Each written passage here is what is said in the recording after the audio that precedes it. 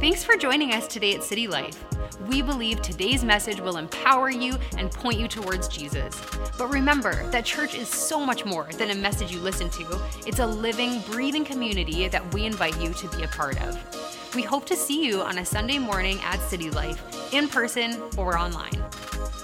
I want to, just before I get into the message, I just want to thank everybody for the condolences.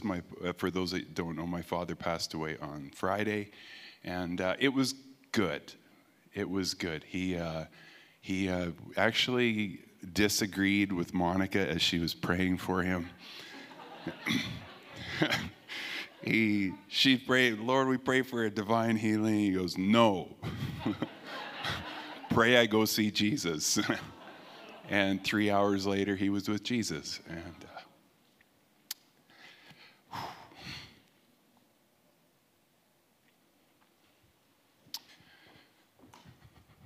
think about something else. I have not mastered the art of suppressing emotions. I'm the reason, he's the reason I'm in the ministry today. And okay, that's enough. Thanks.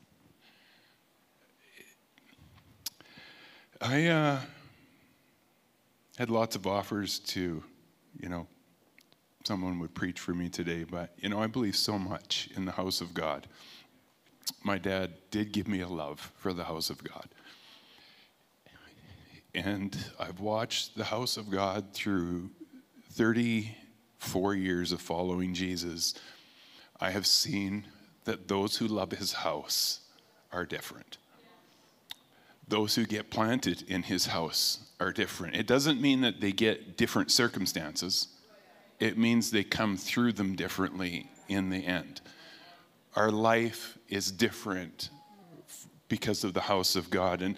And I didn't want to let somebody else be up here today to say that, because I believe so passionately that God's house, it's the church is God's plan A.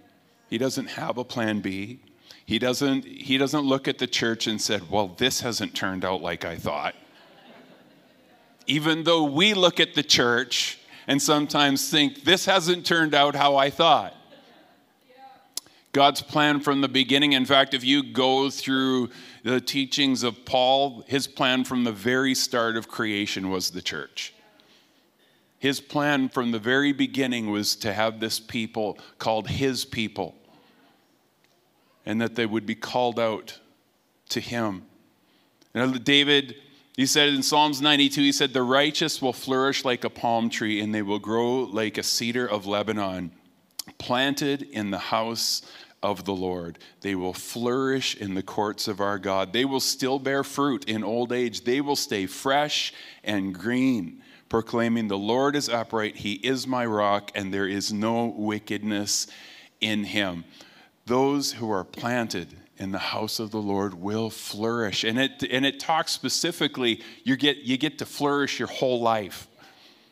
You'll stay fresh and green and still bear fruit in old age. Over the last 29 years of pastoring, I've learned a lot about God's house.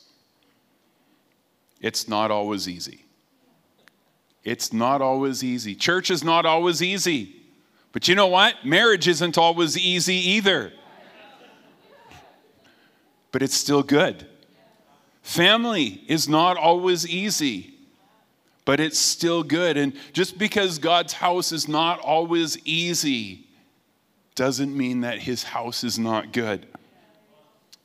Jesus saved my soul, but the church has saved my life.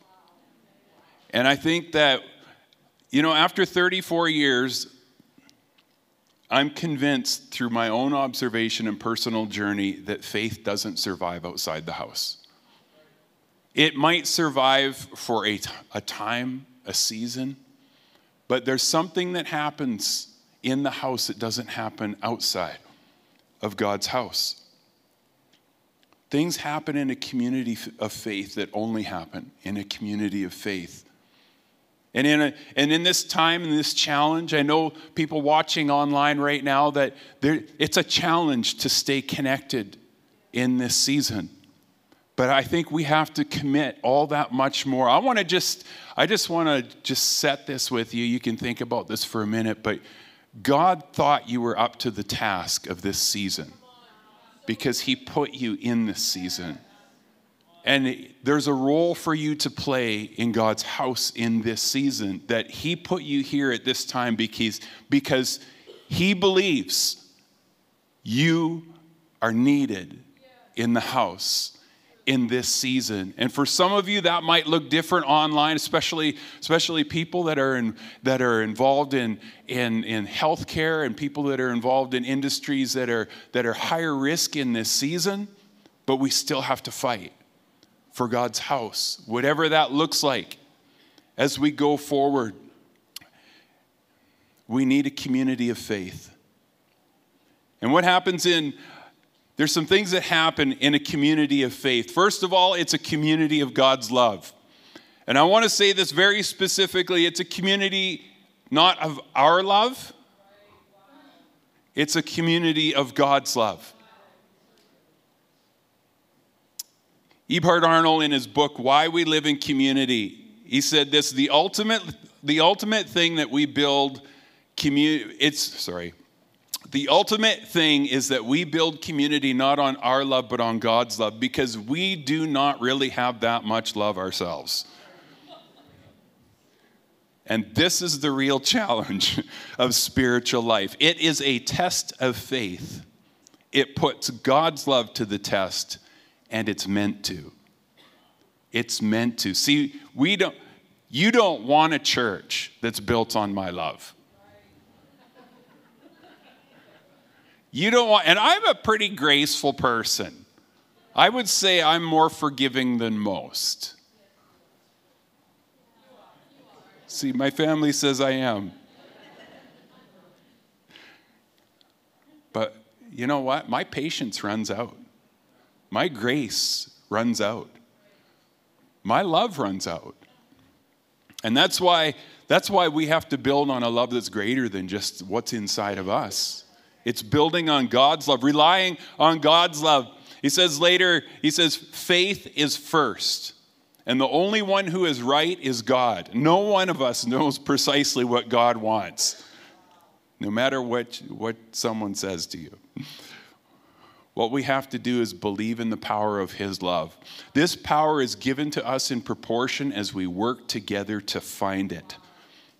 If we do get together and decide on something, even if it's mistaken, even if it's done in good faith, the power of God's love will be in it. We're going to make mistakes, but it doesn't matter that much. The important thing is that we pursue God's love. Great book. It's called Domestic Monastery, and I won't talk about what it is, but it's a good book. And it's written to families.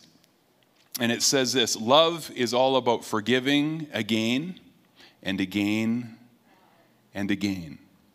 Families survive only if this is happening. And I want to say, churches survive only when this is happening. Peter was the impetuous disciple. And he came to Jesus and basically says, how many times do I have to forgive this guy who is offending me? Like, how often do I have to forgive this person who is clueless, who is just belligerent, who just does what they want? How many times do I have to forgive this person who says, I'm sorry, but they keep doing it? Do I have to forgive them like 7 times? And Jesus, he just pulled the carpet right out from underneath him and just said, no, you need to forgive him 70 times 7 times in a day. It's that's a lot. But that's what's necessary. See, we don't experience love in isolation. In community, I learn to love people who are not like me. In isolation, all I have is me. I can have an ideal of love, but I can't have an expression of love. Community forces me. It forces me to learn other points of view. And we all have bias, don't we? But in community, we learn objectivity. We learn to see other sides. It's as we live in community that we learn how to see how somebody else sees. I love how one author put it. He said, it's not true community until it's with someone who drives you crazy. You know, sometimes the idealism of church can actually get in our way to experiencing community. Jen talked about the scripture a few weeks ago, Colossians 3:13. It says, make allowance for each other's faults. Oh, I'm going to give you an allowance. And it's called, you get to be a jerk allowance. Make allowance for each other's faults and forgive anyone who offends you. Remember, the Lord forgave you, so you must forgive others. He doesn't suggest that we forgive others. He says, you must forgive others because you're forgiven. It's a community of God's love. You know what the other thing the church is it's also a community to do good. It's a community to do good. And because of the church, because of this church, victims of human trafficking have been rescued. Because of this church, orphan children in Rwanda and in Kenya have been brought into orphanages and brought in and sponsored and have found hope.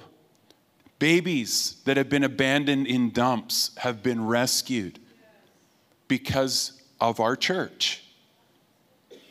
We're actually just getting ready to send another $10,000 to the Home of Hope. Hundreds of families in our own community have been fed. The homeless have been sheltered. And hundreds of children through compassion in the Dominican Republic and some of you throughout other parts of the world. Hundreds of children have been sponsored. They've been educated. They've been fed because of this church. The church is a community to do good. And I look at what's happened. It's like if we did not do that as a church, I can tell you I would not have done it by myself. And I wouldn't even, for a lot of things, I wouldn't even be aware of it. I wasn't aware that babies were being abandoned in dumps in Kenya. It's not on my radar. I did not know that human trafficking was an issue until I found out in the church. The church is a place to do good. And a lot of us, I think we would intend to be good. We would have thoughts and prayers. But the church gives us an opportunity to actually be involved, to do something. And just so you are aware, 10% of everything that you give here actually goes to those types of projects around the world, in our community and around the world. That's just something that we have committed to. By myself, that wouldn't have happened. 1 Peter 4, it says, God has given each of you a gift from his great variety of spiritual gifts. Use them well to serve one another. You know, God gives gifts. God gives gifts in us for his church. God has put good things in you, but his plan was actually his church. His plan was that the good that he puts in you becomes the good that somebody else experiences. Another thing the church is it's a community to build on truth. It's a community to build on truth. Truth. What is truth? Do you feel like that? Is there times now it's like Pontius Pilate 2,000 years ago asked the question, what is truth? And it's like we are still asking the same question today. You know, the culture of our day, that truth is being redefined. Goodness is being redefined. Truth is being changed really to your personal belief. Well, I can personally believe that I'll float as I walk across off the edge of this stage. But that personal belief isn't actually truth. It doesn't work. If I jump out of a plane, I can believe I can fly. I can even sing the song. But it's not truth. A belief is not truth. And we have entered into the age sociologically as a society where we are taught beliefs are truth. They're not truth. They're just beliefs. And if a belief is wrong, it ain't got your back. The church is a place. There's a new book, John Mark Comer, the author of the Ruthless Elimination of Hurry. We read it a couple of years ago when COVID started. Very good book. He just released a new book called Live No Lies. I would highly recommend. We're going to get copies of it out here that you can get. But he talks about this, that the church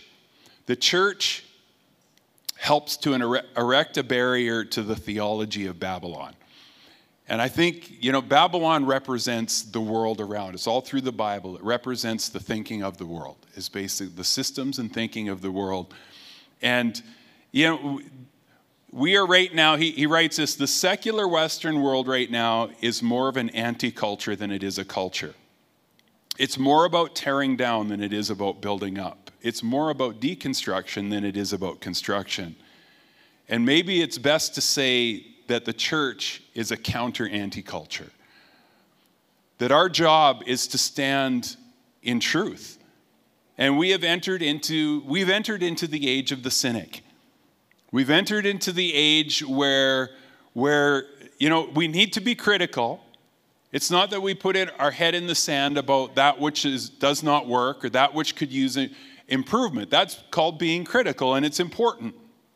We see what's wrong in order to make it better, but we're entering the age of the cynic, and the cynic just only looks for that which is wrong and seeks to tear it down. And we see this all around us. We see this in social media. We see this in the general media. And it's interesting that one of the titles that Satan has in Scripture is Satan is called the accuser. Specifically, the accuser of the brethren, the accuser of the church, the accuser. And we have to. I think it's more necessary than ever that we learn to guard our own hearts and guard our own thinking from the theology of Babylon, which is the theology of the cynic, the theology of the destroyer, or the theology of the accuser. And we have to watch, because you know what happens when you start accusing your family? I don't know if you've ever been through the experience of having conflict in your family. But I'm thinking if you're in a family, you have. And you can go one of two ways in conflict. You can go the humble way of saying, you're right, we need to work at this together. Or you can go the way of the accuser. You always, you never. The language of an accuser is the language of death. The language of the accuser that's the end of relationships. When you start pointing the finger at the problems in others, that's the beginning of the end. And that's not the language of grace. It's not the language of God's love. And we need to set up a guard against it. We also need to set up, speaking corporately of us as a generation, we also need to set up a guard against the thinking that we know better or we are smarter than past generations.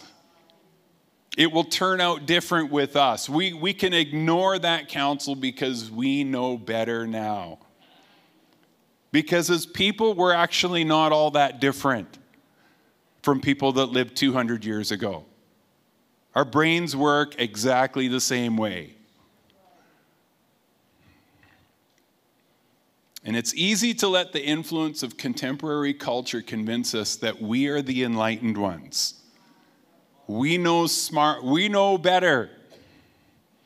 C.S. Lewis had a great word for it. He called it chronological snobbery. And it's this innate human bias to think that we're smarter because we're still alive. We're smarter because we're breathing. And the idea that new ideas are better than old ideas, or more truthful than old ideas. We need the eternal truth to guard against the deception of pop culture. We need a truth. We have to understand that there's trends in thinking that sound good, but they're actually not in the Bible.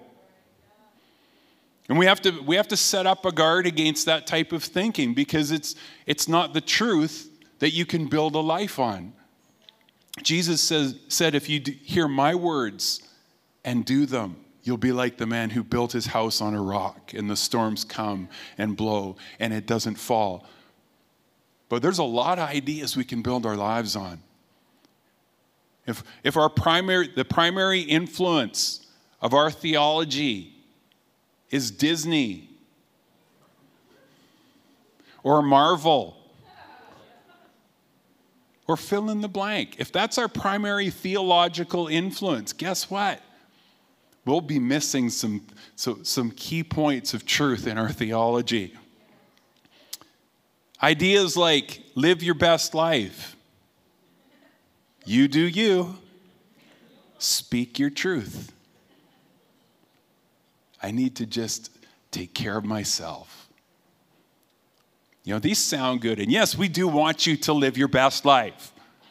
No, I would like you to live the crappiest life possible. We want you to live your best life. We do want you to take care of yourself.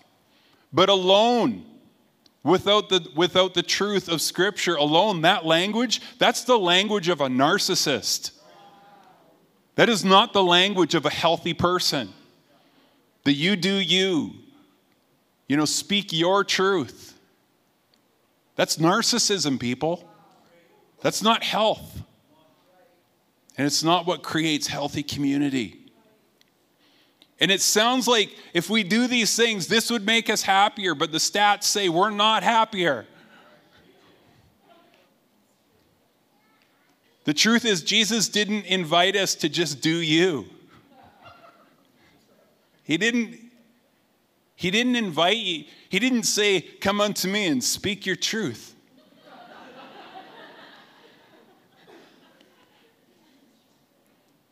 He didn't come and say, come unto me and I'll help you live your best life. Here's his invitation. Take up your cross and follow me. If you lose your life for my sake, you will find it. Unless a grain of wheat dies and falls into the ground, it will not produce fruit. That's what Jesus taught us. But he said, if you lose your life for my sake, you will find it. Take up your cross and follow me. Here's the thing about crosses. They suck. When you're taking up your cross, you don't feel like, living my best life. You feel like you're dying. You feel like you're being killed. But there is no resurrected life without a cross. Our goal is not our best life. Our goal is his best life. Our goal is not, and the goal is actually not the cross. The goal is the resurrection that comes after the cross. It's the new life that comes after what's difficult.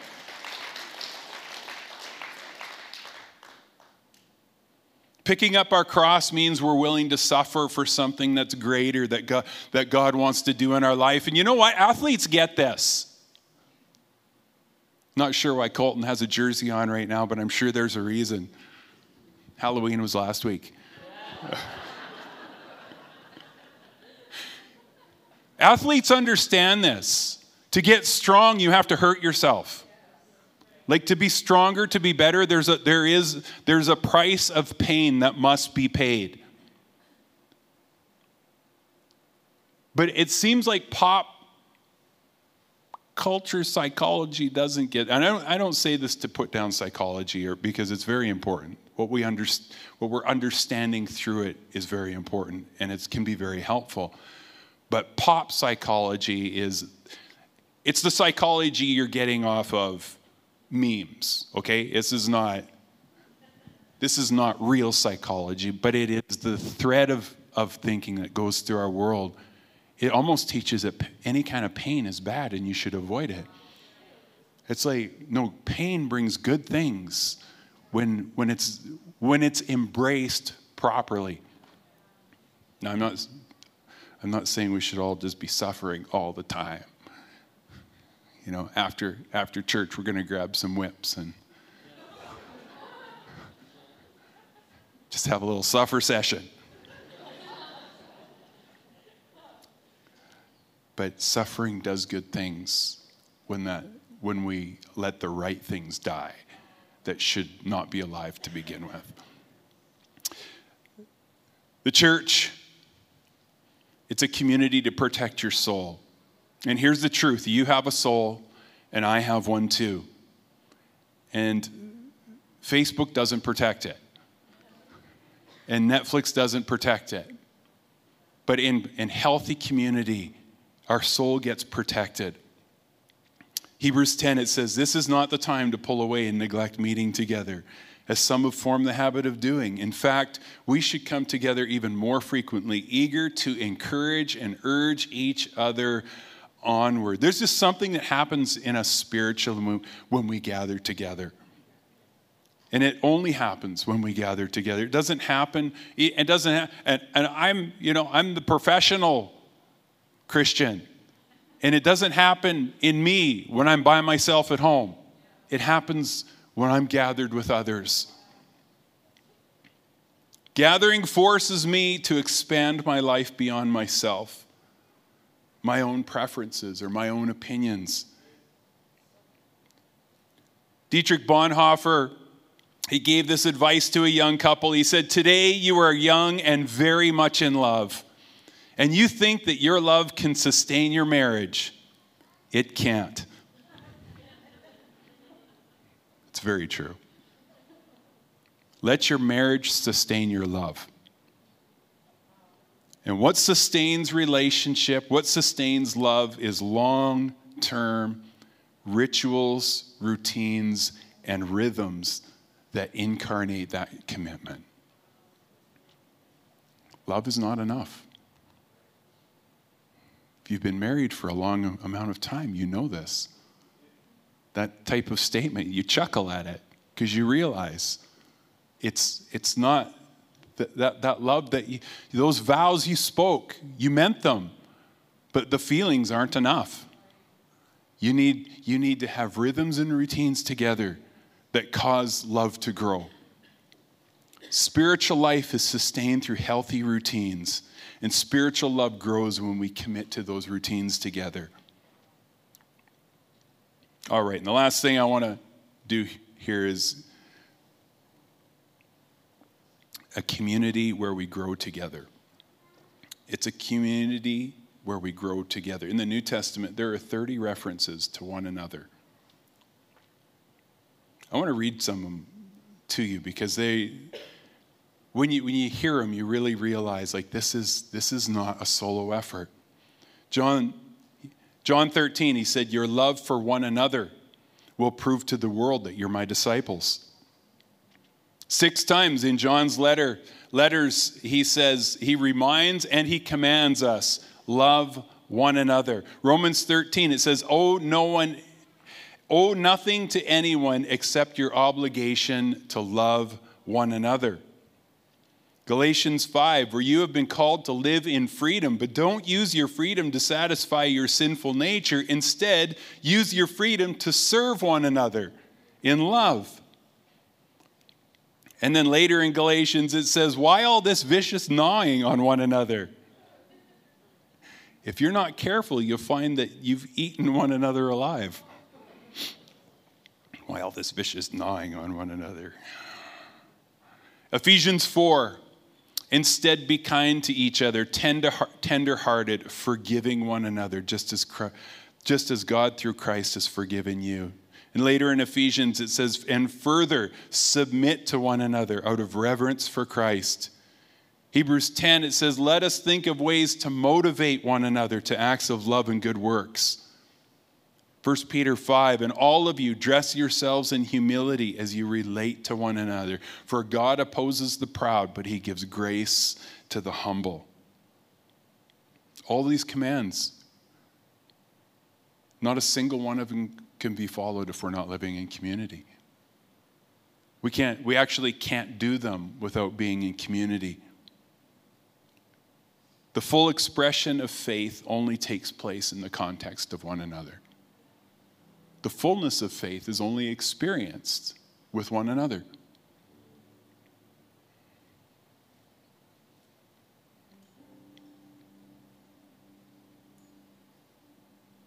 All right, let's stand up.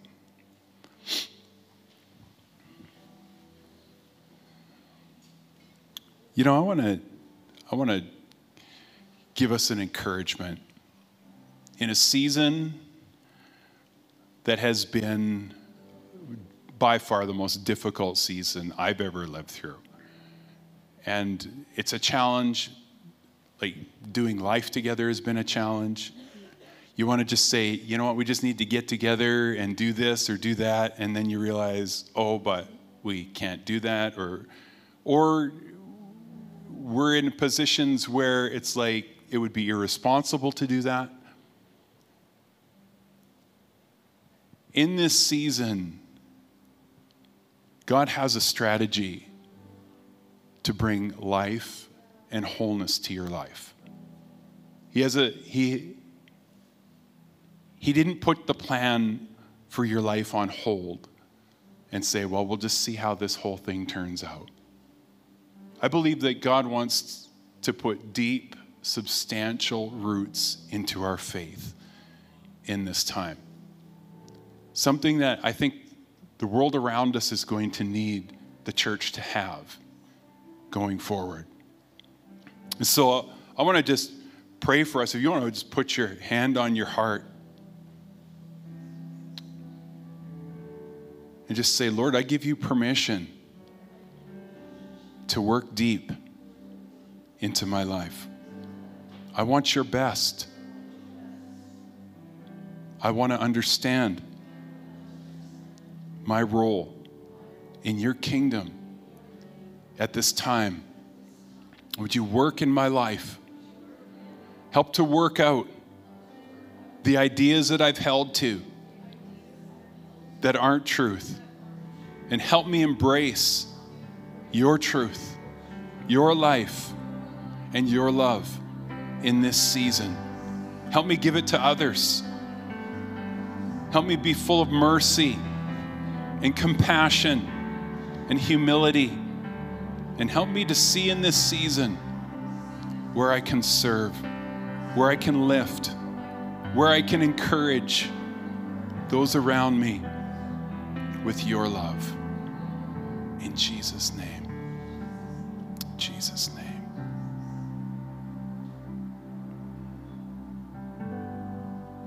Father, we take comfort that you're not surprised by what's happened.